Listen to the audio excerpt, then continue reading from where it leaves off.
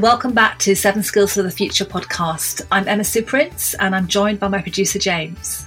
Hello Emma Sue and hi everyone.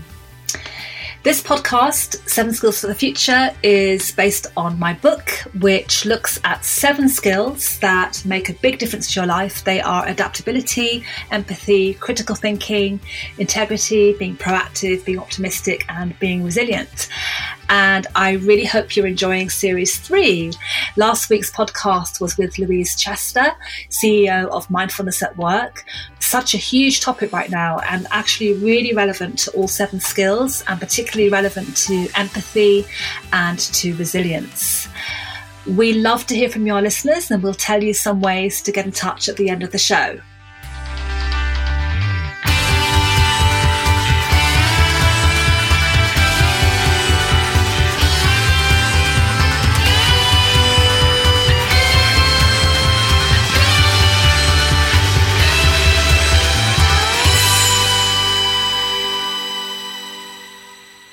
Okay, so today's episode, Emma Sue, I think is about something you feel quite passionately about. Yeah, it's all about meetings and I really hate meetings. What about you? Nobody likes meetings, right? Who likes meetings? Oh, well, yeah, I know. I mean, somebody must because they're still happening, but I don't know who these people are. Yeah, I mean, I just find, from my own experiences and from what I hear from other people, that most meetings really are an utter waste of time.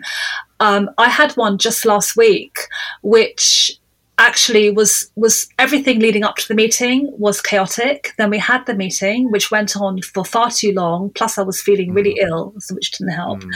And there were 2 extra people at the meeting. I didn't know who they were. They just kind of turned up with all their ideas, and then I had to start again with the topic. No follow-up actions. So I just think, it's they're just ineffective and they take up too much time.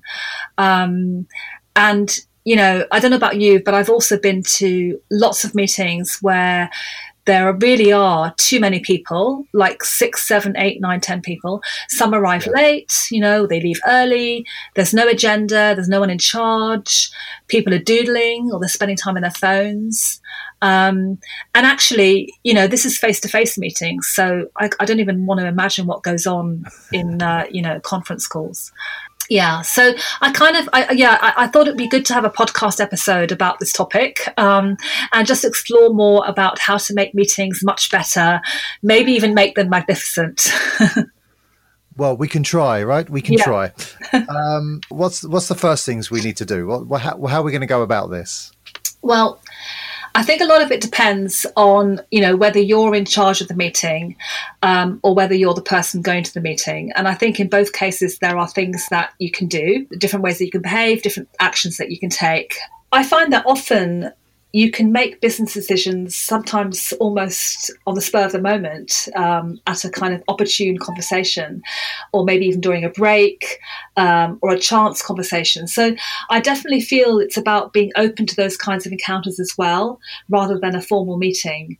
So, being alert to those opportunities and really being open to having that kind of conversation at any point. But it's also obviously about changing the way that we run meetings in the first place and just making them more fun, And I think there are more things like walking meetings where people, walk and talk, breakfast brainstorms, or just making them more interactive and definitely shorter. I'm all in favour of the short meeting. Yes, absolutely. Yeah. Those sound like some interesting ideas. I'm curious.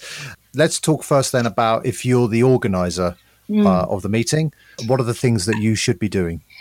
Yeah, so I think if you're in charge of the meeting, there are a lot of things that you can be doing. And I think people just don't give enough thought to it. So I think the first thing is to be thoughtful about the meeting that you're organizing. Really think about who needs to be there.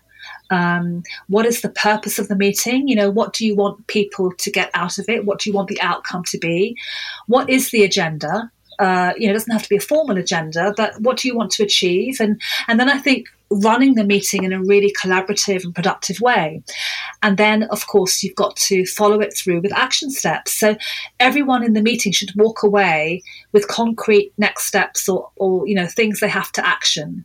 And I think there's a clue, if you have too many people in the meeting, then that's not going to happen. So it's really about having the key people there, and they have actual things they have to action at the end of that meeting. And then I think if you're the organizer, you can make meetings as short as possible, 20 minutes, 30 minutes max, not 2 to 3 hours, which is the norm. It is actually the norm for some companies to have meetings that go on for 2 hours, 3 hours, even longer than that. And apart from anything else, it's just such a waste of time and productivity, isn't it? It's crazy. Yeah. Okay, so what about agendas? Are they still important? Yeah, I mean, agenda sounds really old-fashioned, doesn't it? But I think if we just think of an agenda as the areas that we want to cover, the objectives that we have for that meeting, then I think, yes, sending it out in advance with a time limit against each item is a really good idea. Obviously, if it's a smaller meeting, maybe you don't need a formal agenda. But I think just sharing with other people who are going to be at that meeting, sharing what you want the meeting goals to be or what you want the objectives to be is a really good idea. And that hardly ever happens. It hardly ever happens. Mm-hmm. Yeah. And what about managing the flow of the conversation itself? Yeah. So again, if you've got too many people there, that's going to be quite hard to do. But it's about, steering the conversation without stifling the group's creativity or, without stifling their ideas. So I think if one person seems to be dominating the conversation, then I think it's okay to steer the conversation to other people. So often you don't see that. It's just you just have somebody blathering away, and they're speaking for most of the meeting. So I think it's quite important that if you're in charge, that you do take that time to ask people for their views. If it's a controversial topic, you can get people to write something down and put it in the hat. It's a great little technique, and makes it a bit more fun. Makes it a bit more interactive. And that kind of thing also keeps the pace going and keeps the energy quite high. So I think just introducing little things like that can be really helpful. And I think the person running the meeting should definitely show that they are in charge. They need to lead it well. And that includes making sure people are not faffing about on their phones and I think the shorter the meeting, the less that happens anyway. But I do think it's about showing that you're in charge of the meeting and steering it.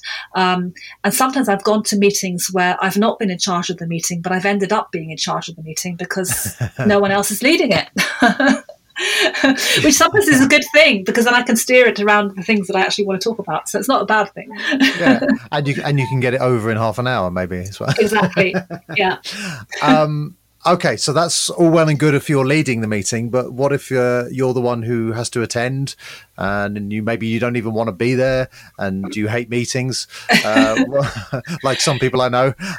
So what do you do then? Yeah. Well. Yeah, I mean, first I ask myself what the purpose of my attendance is, and do I have a choice? So I think it's good to look at that first. Personally, if I can avoid a meeting, I will. But sometimes it can be really good to be at a meeting, even if you don't think you really want to be there.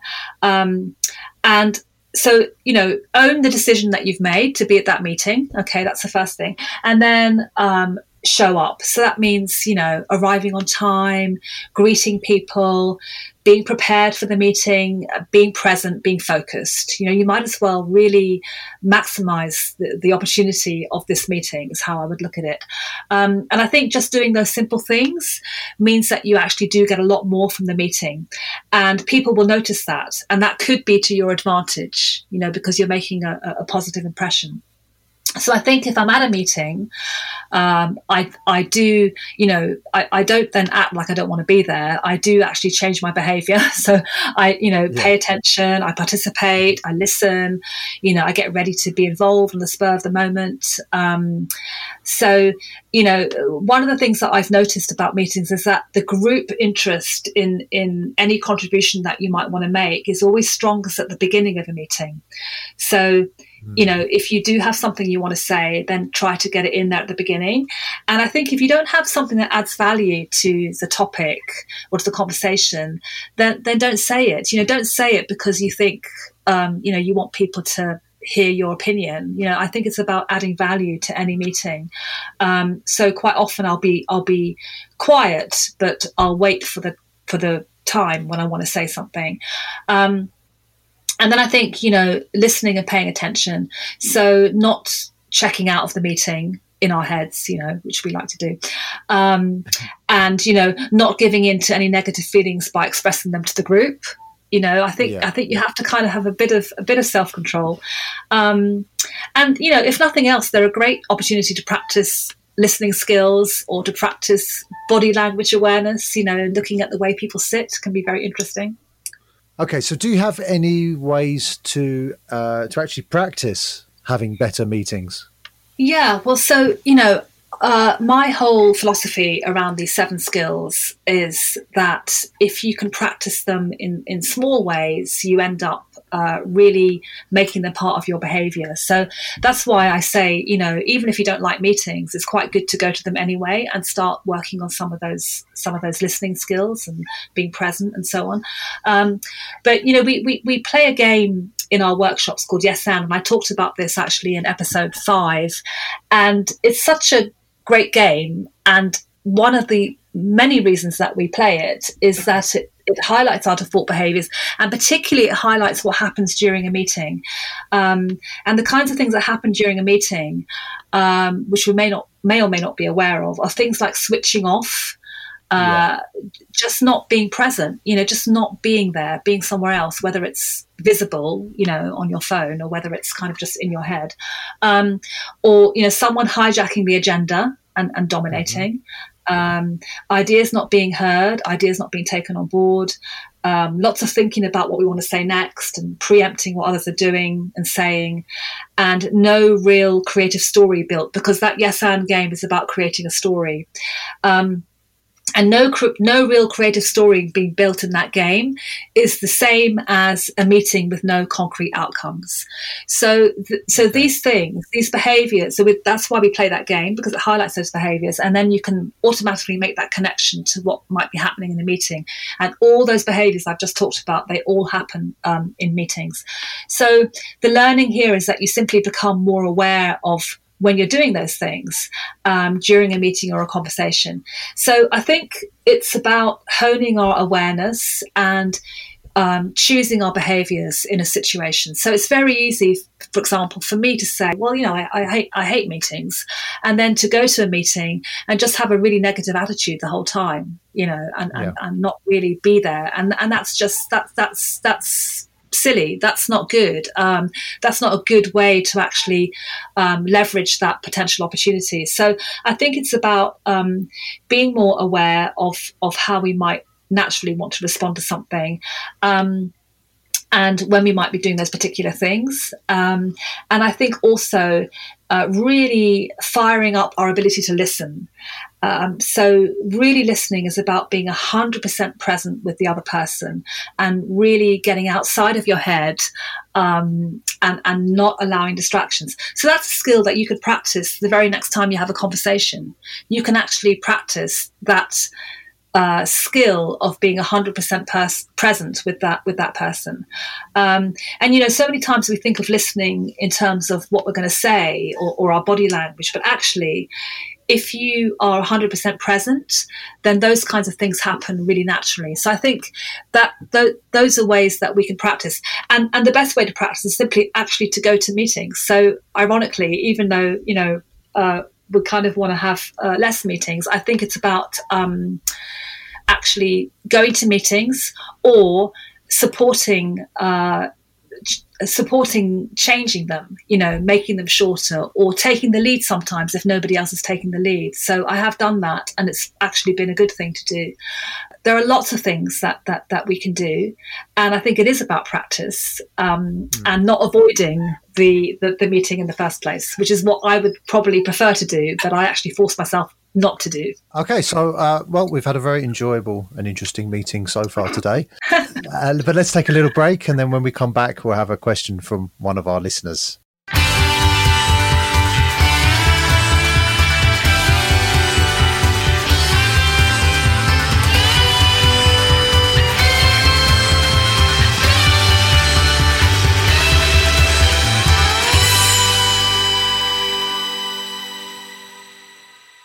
So welcome back. We have a question here from one of our listeners, and the question is as follows. How can remote working overcome the problem of isolation and lack of collaboration? Yes, well, that's a good question. And obviously, there are a lot of people who are freelance or work perhaps isolated from others. So I think, we are all hardwired to connect with others. So we actually need to be quite active when it comes to making sure that we don't feel isolated. So I think there are 3 ways that you can do this. The first question to ask yourself is, how do you gain your energy? So I think if you can answer that question, then you are better able to work out how to plan your day and how to spend your time.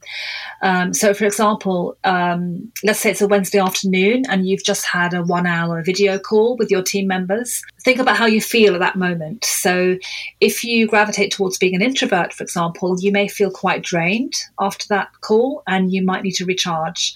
And if you're more of an extrovert, then you may feel full of energy because you've had that interaction with other people. So I think it's about understanding where your energy comes from, and then spending time in activities that lift your energy.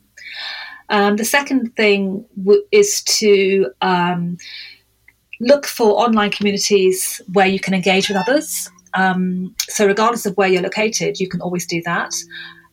So if you're wondering where to begin, then maybe think about 3 of your interests or 3 of the things that you really enjoy doing, and look for online communities around those topics, and then maybe getting involved with some discussions, and that will help you to feel a bit less isolated. And then the third tip I would say is to plan some social events early in the week. So what can happen is when you work remotely, you may find that you actually don't leave your house. Perhaps the entire day, or you're just not around other people, and that might suit you sometimes, but actually it's healthy to have a bit of social interaction. So try to plan some events with family and friends early in the week, and that will also help give you energy and help give you that connectedness, because we do crave connectedness. So it's important that we kind of bring that into our week as much as we can. If it's not coming from our work, then it can come from these social events. All of these things, I think, will help you to feel less isolated. Okay, thank you, Masu. As a freelancer, again, I was paying very close attention to that. Very useful, sounded very familiar. Okay, so I think that brings us to the end of today's episode. Yes, it does. And thank you so much for listening, and look forward to seeing you next time. Thank you for listening to this episode of the 7 Skills for the Future podcast. You can find all of our episodes on Apple Podcasts, Spotify, or anywhere where podcasts can be found. If you want to make sure that every new episode ends up on your phone, all you need to do is hit the subscribe button. And while you're there, why not give us a 5-star review so more people can find out about the show? If you'd like to stay in touch or send in one of your questions for Emma Sue, then go to Unimentor on Twitter, 7 Skills for the Future on Instagram, or at unimentor.com. We'd love to hear from you. And of course, there's the book, 7 Skills for the Future, available at booksellers everywhere.